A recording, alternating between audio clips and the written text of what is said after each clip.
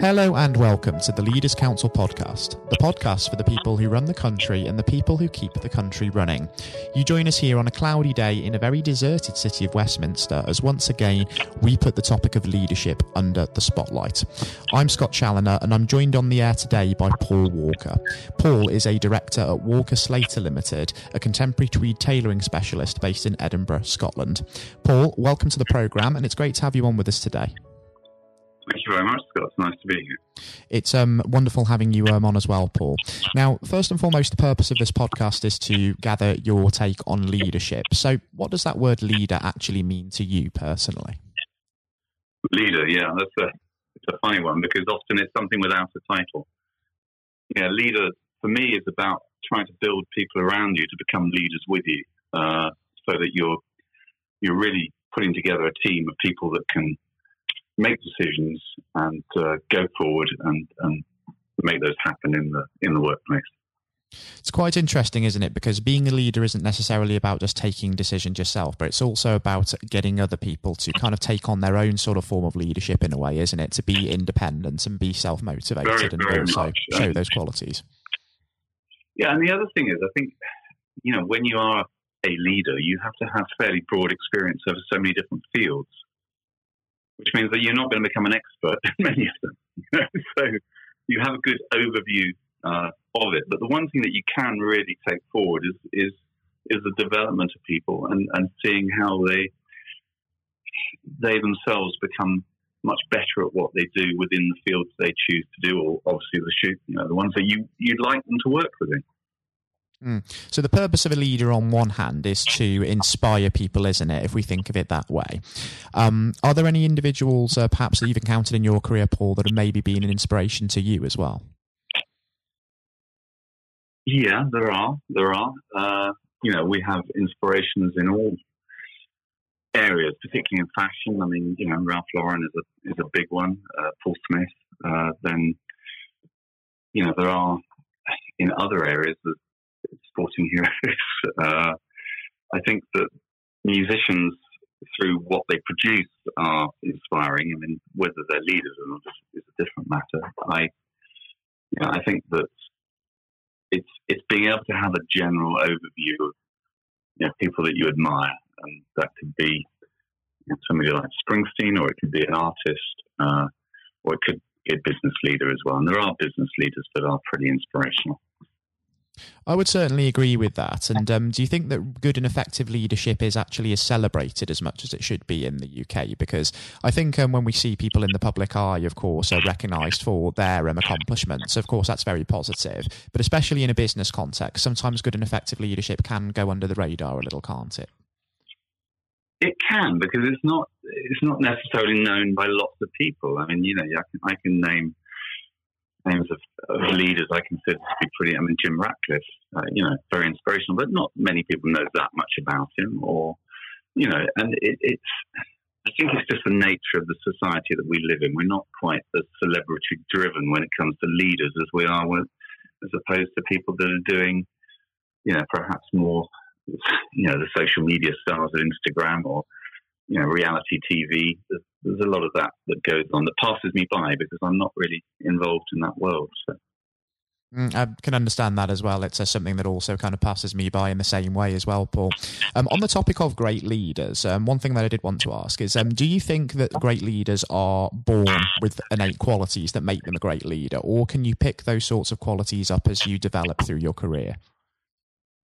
Oh, I think definitely you pick them up. I think talent is a combination of hard work and determination. It's you'll have an aptitude for certain areas that you'll be better at than others. But undoubtedly, I think one of the qualities is the tenacity to keep going when things aren't so easy. Absolutely. And you've, of course, had experience launching your own business as well, co-founding Walker Slater way back in the late 80s. Did you know quite early on in your career that you would be taking on a leadership position of your own and launching your own business? Yeah, I think so. I think you have to take that on board. Otherwise, you wouldn't have done it in the first place. But at the same time, in those days, you were really only leading yourself and your partner, So, as it's got bigger, the team gets bigger and the challenges are different, but they're still there. Absolutely. And of course, with a greater team, there comes a greater number of perspectives. And also with that comes friction and the possibility for conflict as well. Is there any periods of time where you've had to deal with conflict in the workplace and sort of take a pragmatic approach to that? Yes, very much. I mean, maybe five years ago, we went through a big change, in the sense that we lost pretty much all of our senior management. I lost pretty much all of our senior management. We then put in place a new set of senior management, and it moved forward from there. So it happens, and I think sometimes people are on the journey with you for a period of time, and then it's their choice usually. From my side, I'm quite sanguine like that. I don't like to push too much, but I think people realise the direction you're going in, and sometimes they're just not comfortable with it. I can completely understand that, of course. There is conflict, and sometimes that has to be resolved with a parting of the ways. But also, quite notably, the business has gone through, it's going through one crisis at the moment with, of course, COVID-19, but it has also passed through the 2008 financial crash as well. And they're two very, very different learning curves that have been there for business leaders. What sorts of things have you learned from both that experience 12 years ago and also in navigating COVID-19 now? Yeah, 12 years ago, I mean, we were a lot smaller, and I think we were probably less exposed in the sense that, we were still a bit of a niche. I mean, niches can be comfortable, but they're also dangerous. So, I think the recognition from the 2008 was to broaden it out a bit and to enable us to talk to a wider selection of people, customers, which we've certainly done, because we've introduced, different clothing from the knitwear to the chinos, the shirts, the accessories. Accessories became a massive part of our business, which previously it wasn't. This one, though, is very different because it's a standstill. It's something that nobody's experienced, and especially as a retailer, because our overheads aren't going away. I mean, all right, we might get a rent holiday, but we're still going to be due that money. We maybe have a VAT holiday, but we're still going to be due that money. So, it is tricky, and the most difficult thing is knowing what it's going to look like on the other side, because I think anybody who thinks it's just going to pick up where it left off is probably in for an awakening. I don't think it will. And it links back to the key I word, doesn't it? Innovating, and business is having to innovate to be able to seize upon the opportunities that will be there when this inevitably does subside, because it is going to be a changing business landscape, and the way that we do business is fundamentally going to be different. Well, we're very much into sustainability, we're into quality, we're into value. I think that, we're not a fast fashion company, and we're not looking at, our customers keep their items for a long time. In the early days, it was almost like they'd buy the suit at the same time as buying the house. It was one suit. Now hopefully it will be a bit, people will have more than one. But, the clothing that we design and that we make is very much aimed at, lasting that client for quite some time. And that's really interesting as well. And if we do think about, of course, the future as well, before we do go about wrapping things up, Paul, do tell me over the next 12 months what you envision the business achieving and what you really hope to accomplish in that time as well, especially navigating the pandemic and then coming out of the other side of that. Well, obviously liquidity is important. I mean, we are liquid to an extent, but we've just opened a much larger store in Covent Garden, which is the men's store, and actually it's doubled our footprint because we retained the other Covent Garden store, which has now become the ladies' store. So we have, like we do in Edinburgh, we have one store for men's and one store for ladies in the same street. So in London, we're in Great Queen Street, Edinburgh, Victoria Street. Now, we also have the Glasgow store, and we have a little store in Tokyo, which is rolling along quite nicely. But the area that we're going to be expanding in terms of really putting a close eye onto is the warehousing. I hope to move the warehousing. We're looking to treble the size of our warehouse, which is a big thing because we've been operating at capacity for quite some time in the warehouse. And anybody who knows anything about warehouses knows that at least you do not want to be at capacity because it doesn't give you any room for maneuver. So, that then turns into the online business. We are increasing our online business and investing in, better photography, different platforming. We're trying to do a lot of organic, SEO, and we'll continue to work on that. Absolutely. And if you were to give any advice to somebody who were about to start their first day in a leadership position and were having to sort of navigate this crisis as well, the advice would be to be ambitious, wouldn't it? And to think about the long term, even though there is so much uncertainty there. I think to remain focused on delivering quality and value. That's to your people as well. Just do things that are real, that feel real, and have some, real consequences that are positive ones, And I think that's very, very sound advice indeed, Paul. I have to say, it's been a really insightful experience and also an absolute pleasure having you on today's programme. And what I think for the listeners would be fantastic in future is to maybe revisit this in a few months and have you back on the air just to discuss how the business has been doing in the months and weeks to come. But thank you so much. Absolutely. And I have to say, I've really enjoyed today's interview, and thank you so much for taking the time to come on and speak with me today. Appreciate it. Fantastic, Paul. It's been an absolute pleasure. Curious. Thank you. Thank you. Bye-bye. Coming up next on today's programme, I will be handing over to Jonathan White for his exclusive interview with England cricket legend Sir Andrew Strauss. I hope you enjoy listening just as much as Jonathan enjoyed speaking with Sir Andrew, and that will be coming up next. Hello and welcome. I'm Jonathan White, and today we are joined by Sir Andrew Strauss, former captain of the England cricket team and former director of cricket at the ECB. Sir Andrew, thank you very much for joining us today. Real pleasure to be here. Thank you. The pleasure is all of ours. And you've had a distinguished career, as I said, both on and off the pitch in English cricket, recognised not least with your knighthood for services to sport just last year. So congratulations on that. Yeah, thank you.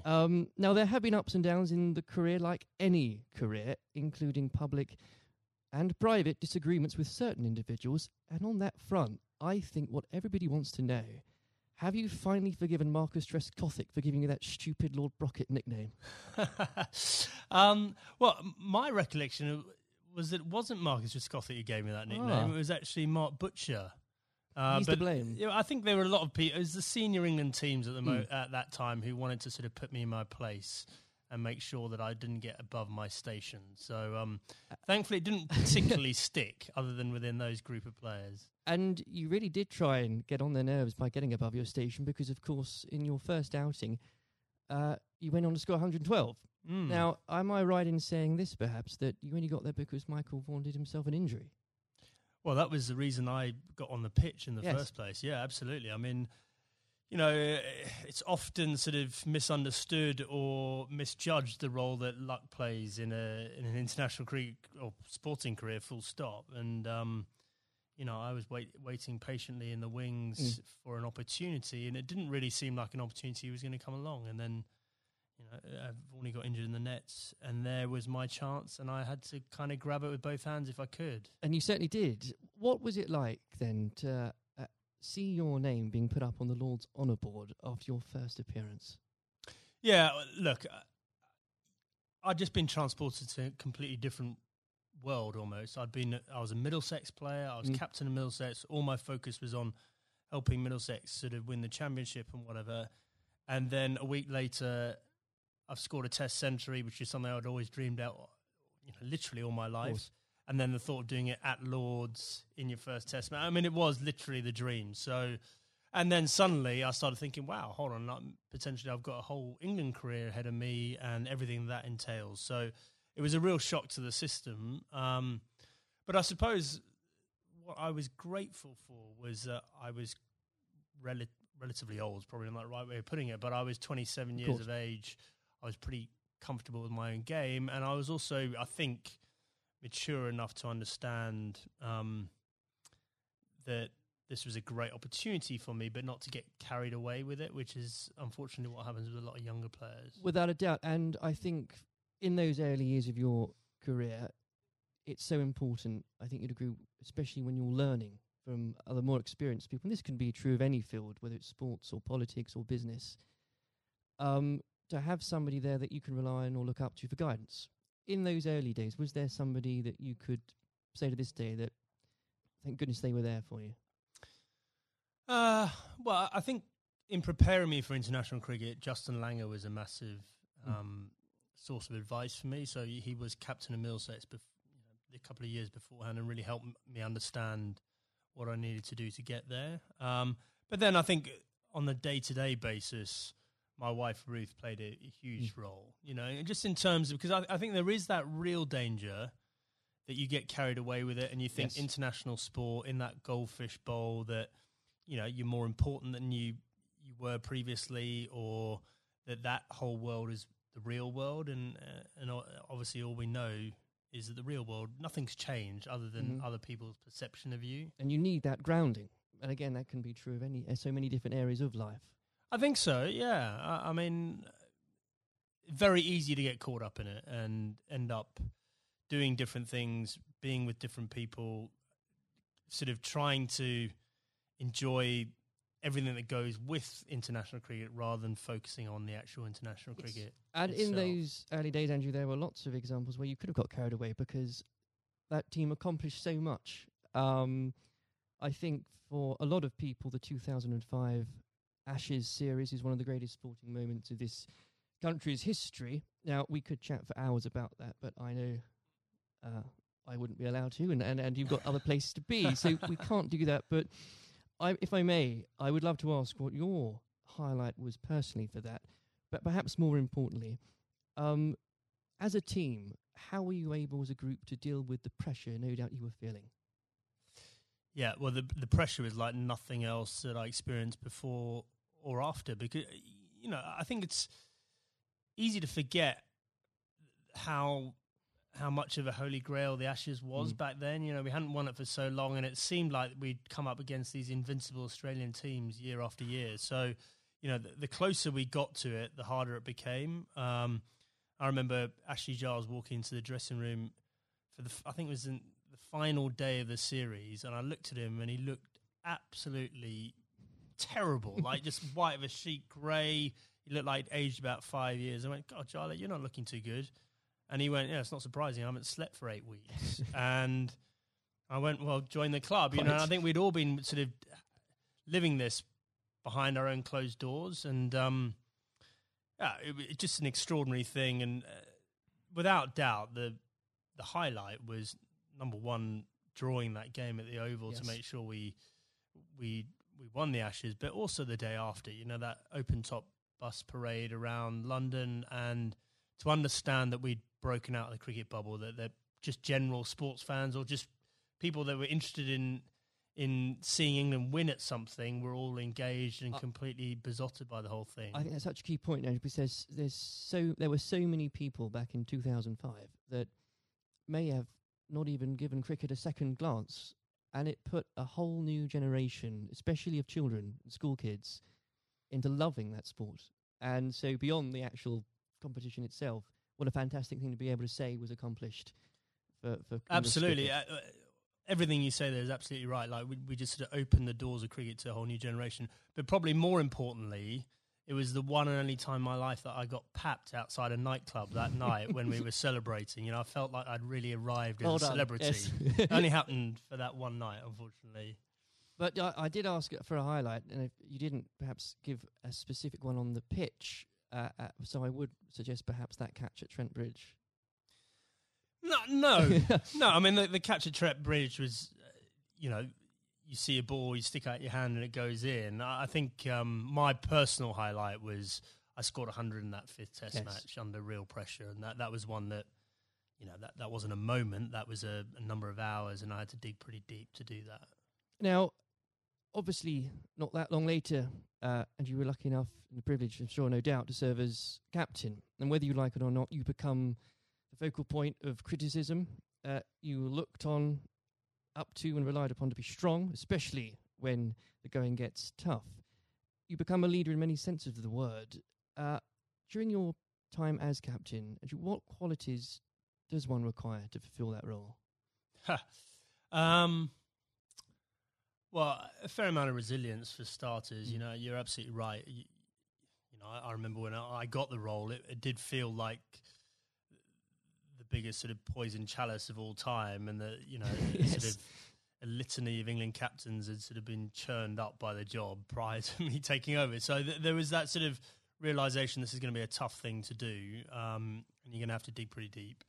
But I think actually the most important thing was sort of just pushing all that noise to one side and just clarifying, okay, if I'm going to do this job, what is it that we really want to achieve out of this? And so suddenly that becomes a bit more exciting and a bit more enticing, the idea of, well, we can do something that's never been done before here, and I've got the opportunity to play my part in that. So, I think that was a big part of it for me. I think a lot of those qualities around leadership, I don't think you have them until you're in that situation. Absolutely. It's very hard to prepare yourself properly for those sort of situations. And when managing a team, you're required to manage, of course, what some people could call big personalities. Others could use different, shorter words. How poisonous can it be, when players, and indeed, and this applies again to so many different areas of life, when individuals think they are perhaps more important than a team?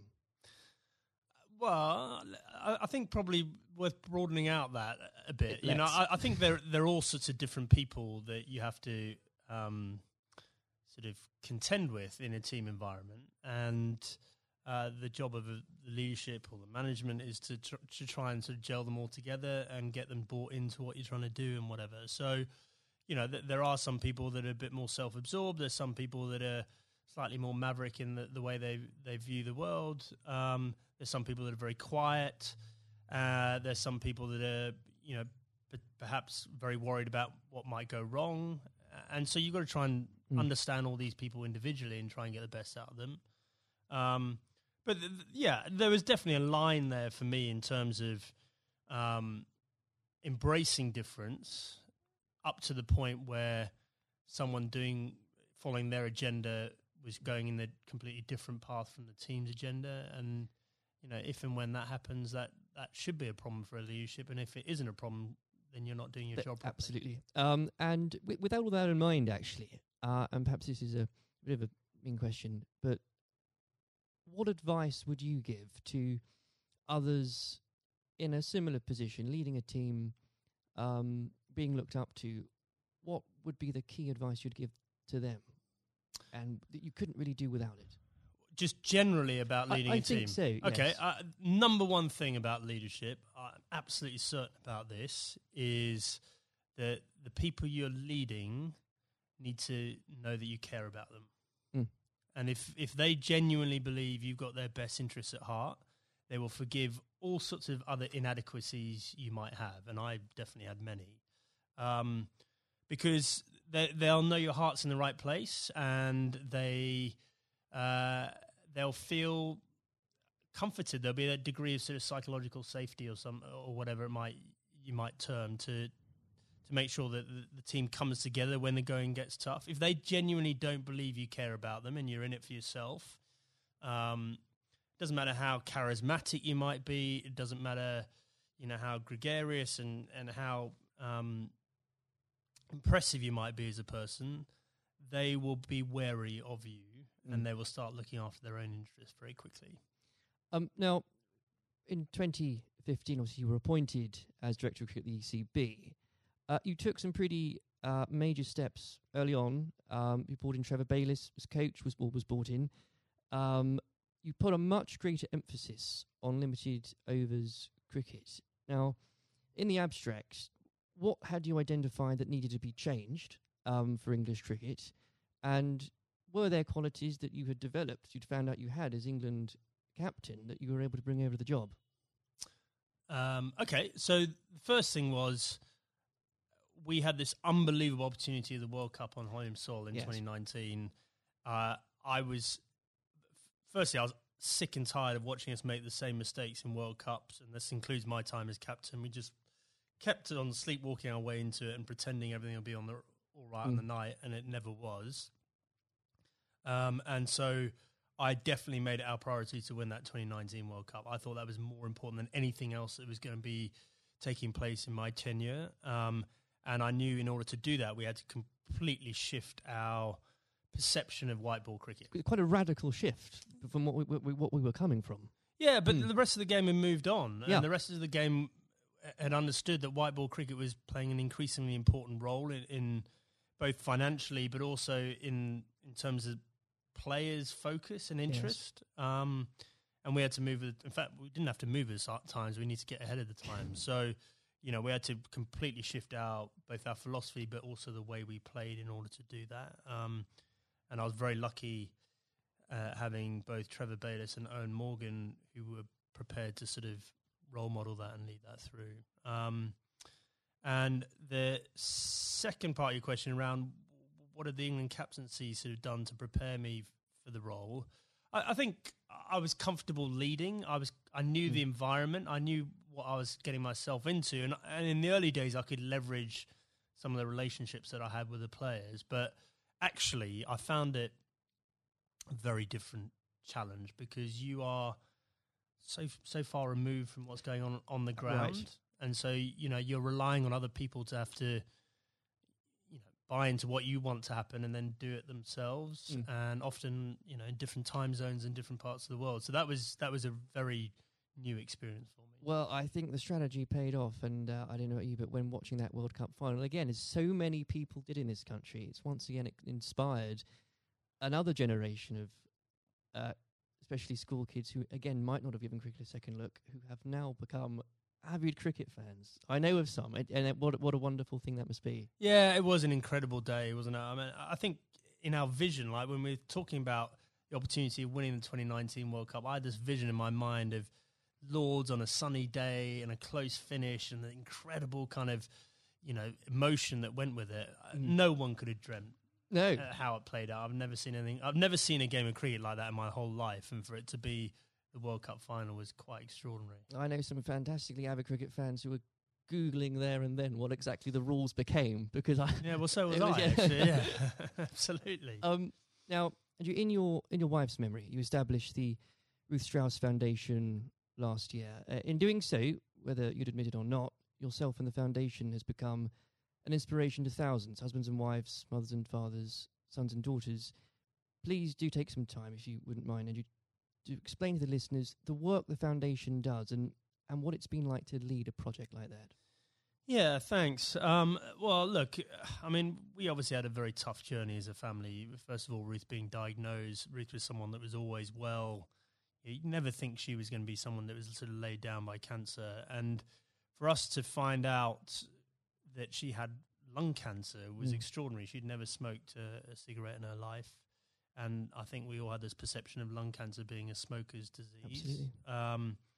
And so just having gone through the experience and obviously some very low times and us coming to terms with the fact that Ruth had stage 4 cancer and she was going to die, we learnt a lot in that process. And thankfully we had time for me to speak to Ruth before she died about legacy and what we could do to make something positive come out of this experience we'd all been through. And so after she died in December 2018, I came back and launched the foundation with two focuses. Number one, to fund research into these rare forms of lung cancer. These are the non-smoking lung cancers. 5,000 to 7,000 people each year in this country are diagnosed with these. No one knows why they're getting them, but they're on the increase, and it's young women that are affected more than men. Extraordinary numbers. Yeah, I mean, in the list of top 10 cancers, it's number 8. Rare forms of lung cancer, number 8. So it's not really rare. It's probably a misnomer, but it's, we're really lacking in funding and understanding. And then the second element, and probably this is in some ways more pressing, is to help cancer, anyone who's got cancer who has an incurable diagnosis, to help them and their families prepare themselves for death. And so in order to do that, we need to be able to find ways of them having open conversations with each other, because if you do this well, it should help the bereavement afterwards if you're well prepared for it. It's not something people like to do. I was very lucky that Ruth wanted to do it. But also we have to have that debate about the taboo of death and, effectively how uncomfortable we are talking about it, and certainly how bad we are preparing for it. If you think for a moment about antenatal classes before you have your baby, like how we're preparing you for how your life's going to change, and we do nothing around death, even though we're all going to experience it in one way, shape or form. And, I think as a society we need to be better than that. We've come a long way in so many different areas, and especially around mental health, and we can do better about death. There's no doubt about it. Well, I think if the foundation is leading the way in breaking taboos on that front, because they need to be broken. I know the foundation is going out some events later this year, so if you could tell us about some of those, that would be... Yeah, so we've got a couple of big ones coming up. So the Westminster Mile, which is a very inclusive. If you're think about a marathon, but just think about just doing a mile of a marathon rather than 26. Sounds ideal. So we've got grandparents, we've got little kids, we've got people pushing prams, so that we're going to get as many people as possible to play their part in that and raise some funds. We've got the Red for Ruth Day at Lord's again, so that was an incredible day for us last year. Whether you were there or not, especially if you were there, I mean to say, but whether it was the photos in the papers the next day, what an I think it was the 15th of April, wasn't it? What an extraordinary day, and what an overwhelming day that must have been for you. Yeah, absolutely. Well, I mean, an Ashes Test match is a big day anyway, yes. And then for us to have that extra element of the Red for Ruth Day, and to see the wave of support, myself and the boys were incredibly profoundly affected by that in a good way. We felt so much love and support there. And then the foundation is directly benefited hugely by the funds raised. And we want to take it up a gear this year and make it more of a community thing, not just the day at Lord's. I even saw some of the stuffiest members of the MCC, Andrew, wearing red. So what an extraordinary thing. Yeah, well, a lot of them wear red trousers anyway, I think. But absolutely, they were right behind us. And, we really want that to be something that's embedded in the English summer, just like the McGrath Foundation Days in Sydney in Australia. Well, it's been a complete inspiration, and I very much hope we can talk about that perhaps late in a few months as well. Absolutely. Before we go, as I'm conscious of the time, it's also an exciting year for domestic cricket, not least because of the introduction of the 100, not without its critics, Andrew, I know you're a big proponent of it. The Blast has clearly shown that the short form of the game has brought cricket to a new and growing audience, exciting games. What do you say to those that ask, why do we need the 100 as well? So the 100 is the most important step forward in domestic cricket in this country ever. And the reason for that is that increasingly, there's two things. First of all, we need to break out of the cricket bubble. So the Blast followers tend to be the same people that follow other cricket. Right. And therefore, that's a small audience and potentially a declining one over time, even though the Blast sales are increasing. We need to break out of that and try and get more general sports fans into cricket. But more importantly, just the way the tournament's set up, and it's one game a day over a 6-week period, broadcasters will pay money for that. And therefore, what we're trying to do is reduce our reliance on international cricket paying all the bills. If you think about Test cricket and some of the issues around the world, we just can't rely on that money coming in to fund the game. So we need to find another way of doing that. I just think it's going to be an incredible success. I'm so excited about it. I know there are people that are worried about it, but in 2 or 3 years' time, we're going to have our own short form tournament that will rival the Big Bash, and we'll be moving towards the IPL. And those are two enormous events out there, and we can have our own version of that ourselves. I can feel your enthusiasm for it. As an Essex fan, I'm still stumped as to, I think I'm going to have to choose between either supporting a team based at the Oval or a team based at Lord's. I'll get over that, but I'll have to do it. Well, surely it's got to be the Lord's one, right? Of course. Yeah. Sanju, it's been an absolute pleasure discussing that and everything else with you today. Thank you very much. Cheers. This has been the Leaders Council podcast. Thank you for celebrating excellence in leadership with us. I've been your host, Scott Challoner. Until next time, goodbye. Thank you for listening to our podcast. The views expressed within the podcast do not reflect the views of the Leaders Council of Great Britain and Northern Ireland, its parent company or subsidiaries, members of staff, or other guests of any other person therein associated.